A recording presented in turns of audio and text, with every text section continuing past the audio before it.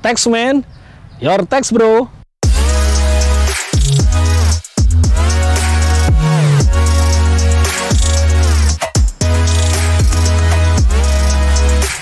Assalamualaikum warahmatullahi wabarakatuh. Selamat pagi Indonesia.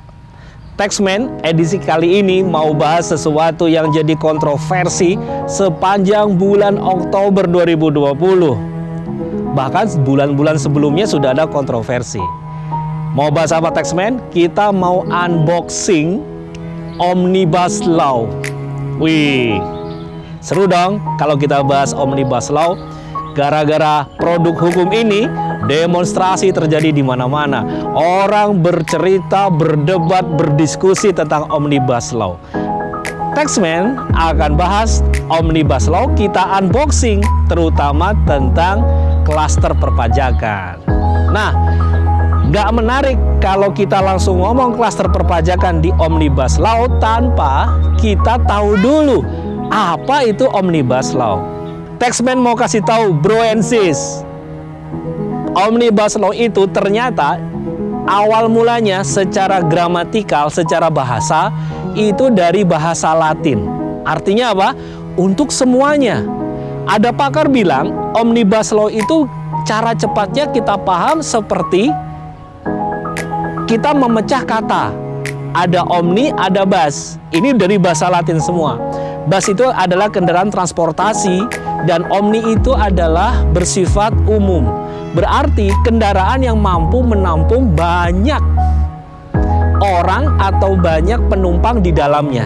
Nah, berarti secara cepat kita paham omnibus adalah sebuah produk hukum yang di dalamnya memuat banyak peraturan dalam satu produk utama. Paham ya bro and sis? Jadi Omnibus Law dibuat karena hendak menyederhanakan tentang peraturan-peraturan yang banyak di negara ini. Peraturan ini kalau Taxman buka menurut Bappenas, Badan Perencanaan Pembangunan Nasional, jumlahnya luar biasa. Ada 12.000 regulasi, di mana dari 12.000 itu dihasilkan oleh kementerian-kementerian di negara ini. Bayangin 12.000. Karena itu kalau kita pahami dengan cepat, Omnibus tujuannya adalah menyederhanakan banyak aturan menjadi satu produk hukum saja. Itulah salah satu alasan kenapa Omnibus dibuat di negara kita. Taxman nggak mau berdebat tentang durasi pembuatan Omnibus yang terlalu cepat, kemudian ada salah ketik di dalamnya. Seru banget nggak? Bikin aturan ada salah ketik tuh. Apalagi kemudian pembahasan di masyarakat yang belum selesai. Nah, Taxman nggak mau bahas soal itu. Taxman mau melihat dari sisi berbeda bahwa motivasi dibuat Omnibus ini untuk membuat regulasi yang sederhana, tujuannya hanya untuk dua hal: sektor ekonomi dan sektor investasi. Kemudahan berinvestasi di negara ini dan percepatan perkembangan ekonomi di negara ini. Jadi itulah tujuan utamanya muncul Omnibus Law yang dibuat oleh pemerintah dan Dewan Perwakilan Rakyat. Nah, sekarang kita mau unboxing Omnibus Law ini dari sudut pandang perpajakan. Bro and sis pasti kebingungan. Ini baru saja ditandatangani oleh Presiden. Sudah ditetapkan dalam undang-undang. Judul Omnibus Law-nya adalah Undang-Undang Cipta Kerja. Oke?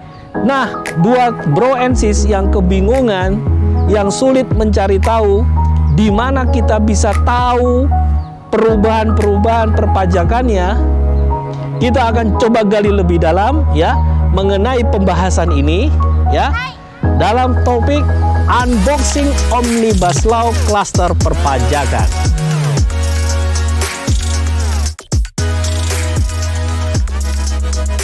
Taxman akan sampaikan secara ringkas dan mudah untuk dipahami tentang klaster atau bagian perpajakan dalam Undang-Undang Cipta Kerja atau yang lebih sering populer disebut dengan Omnibus Law.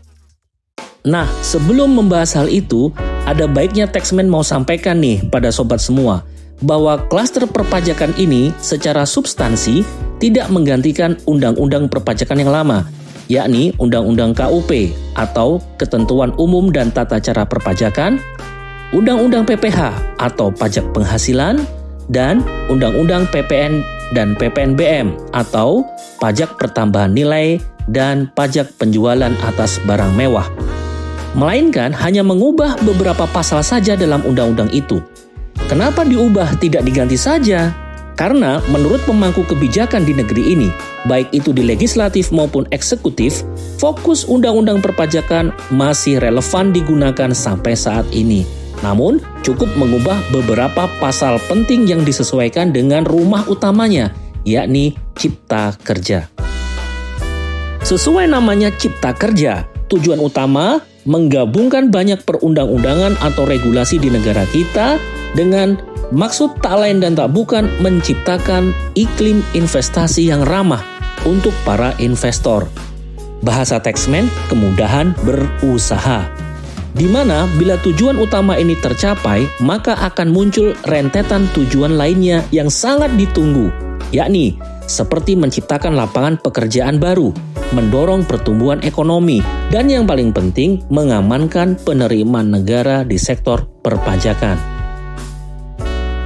Sobat Taxman mau sampaikan bahwa klaster perpajakan diharapkan menyumbang penerimaan negara yang bisa diandalkan melalui peningkatan jumlah investasi, kepatuhan secara sukarela, memberikan kepastian hukum, dan menciptakan keadilan dalam iklim berusaha.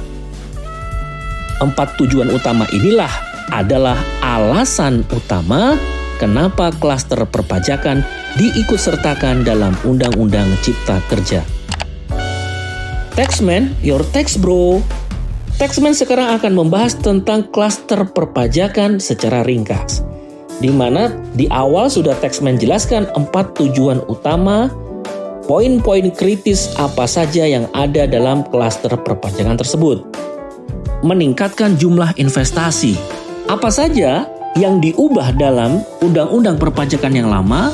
Yang pertama, penurunan tarif PPh badan secara bertahap, 22% di tahun 2020 dan 2021 dan akan menjadi 20% di tahun 2022 dan seterusnya akan semakin terus berkurang.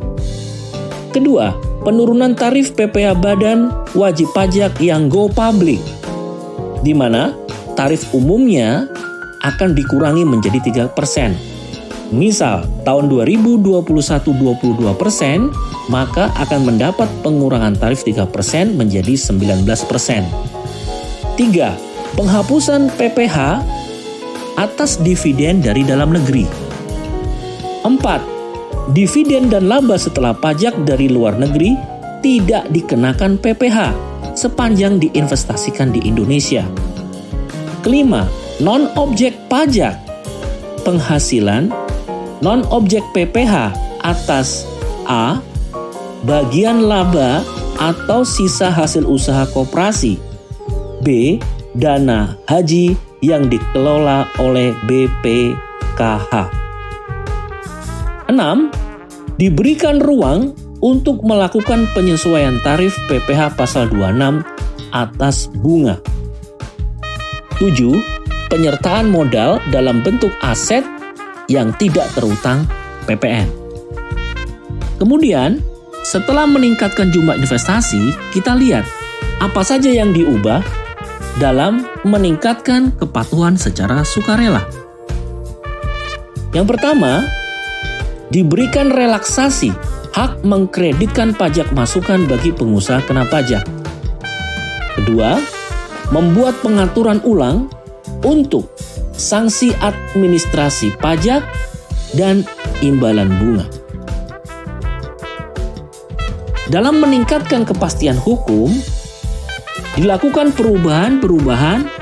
Pertama, penentuan subjek pajak orang pribadi, di mana WNI maupun WNA yang tinggal lebih dari 183 hari di Indonesia menjadi subjek pajak dalam negeri. B. WNI atau warga negara Indonesia yang berada di Indonesia kurang dari 183 hari dapat menjadi subjek pajak luar negeri dengan persyaratan tertentu. Yang kedua, pengenaan PPh bagi WNA yang merupakan subjek pajak dalam negeri dengan keahlian tertentu hanya atas penghasilan yang berasal dari Indonesia. Berikutnya yang ketiga, terkait dengan PPN. Terkait dengan PPN, penyerahan batu bara sekarang menjadi objek barang kena pajak. Berikutnya, konsinyasi sudah dikeluarkan sebagai barang kena pajak atau bukan menjadi penyerahan yang terkena PPN. Yang keempat, atas sisa lebih dana dari badan sosial dan badan keagamaan seperti layaknya lembaga pendidikan tidak akan dijadikan sebagai objek pajak penghasilan. Kelima, pidana pajak yang telah diputus tidak boleh lagi diterbitkan ketetapan pajak. Keenam, penerbitan surat tagihan pajak akan daluarsa pada saat 5 tahun. Ketujuh, surat tagihan pajak dapat diterbitkan untuk menagih kembali imbalan bunga yang seharusnya tidak diberikan. Kedelapan, sanksi administrasi akan dilakukan penerapan cukup menjadi satu jenis saja. Kesembilan, mekanisme penghentian pemeriksaan atas bukper, bukti permulaan dan adanya penyidikan. Dan ke-10, diberikan pengembalian pajak masukan yang telah dikreditkan untuk PKP yang telah memenuhi syarat tertentu. Terakhir, kita akan bercerita mengenai dalam menciptakan keadilan iklim berusaha, apa saja yang menjadi poin perubahan dalam klaster perpajakan. Yang pertama, dilakukan pemajakan transaksi elektronik, yakni memberikan penunjukan kepada platform-platform tertentu untuk memungut PPN. Kedua, mengenakan pajak terhadap subjek pajak luar negeri atas transaksi elektronik di Indonesia. Dan terakhir, bagi pembeli yang tidak memiliki NPWP, dalam bertransaksi dengan PKP harus mencantumkan identitas berupa NIK atau nomor induk kependudukan. Itu dulu sobat, simak terus pemaparan dari Taxman terkait klaster perpajakan di episode berikutnya. Salam Taxman. Taxman, your tax bro.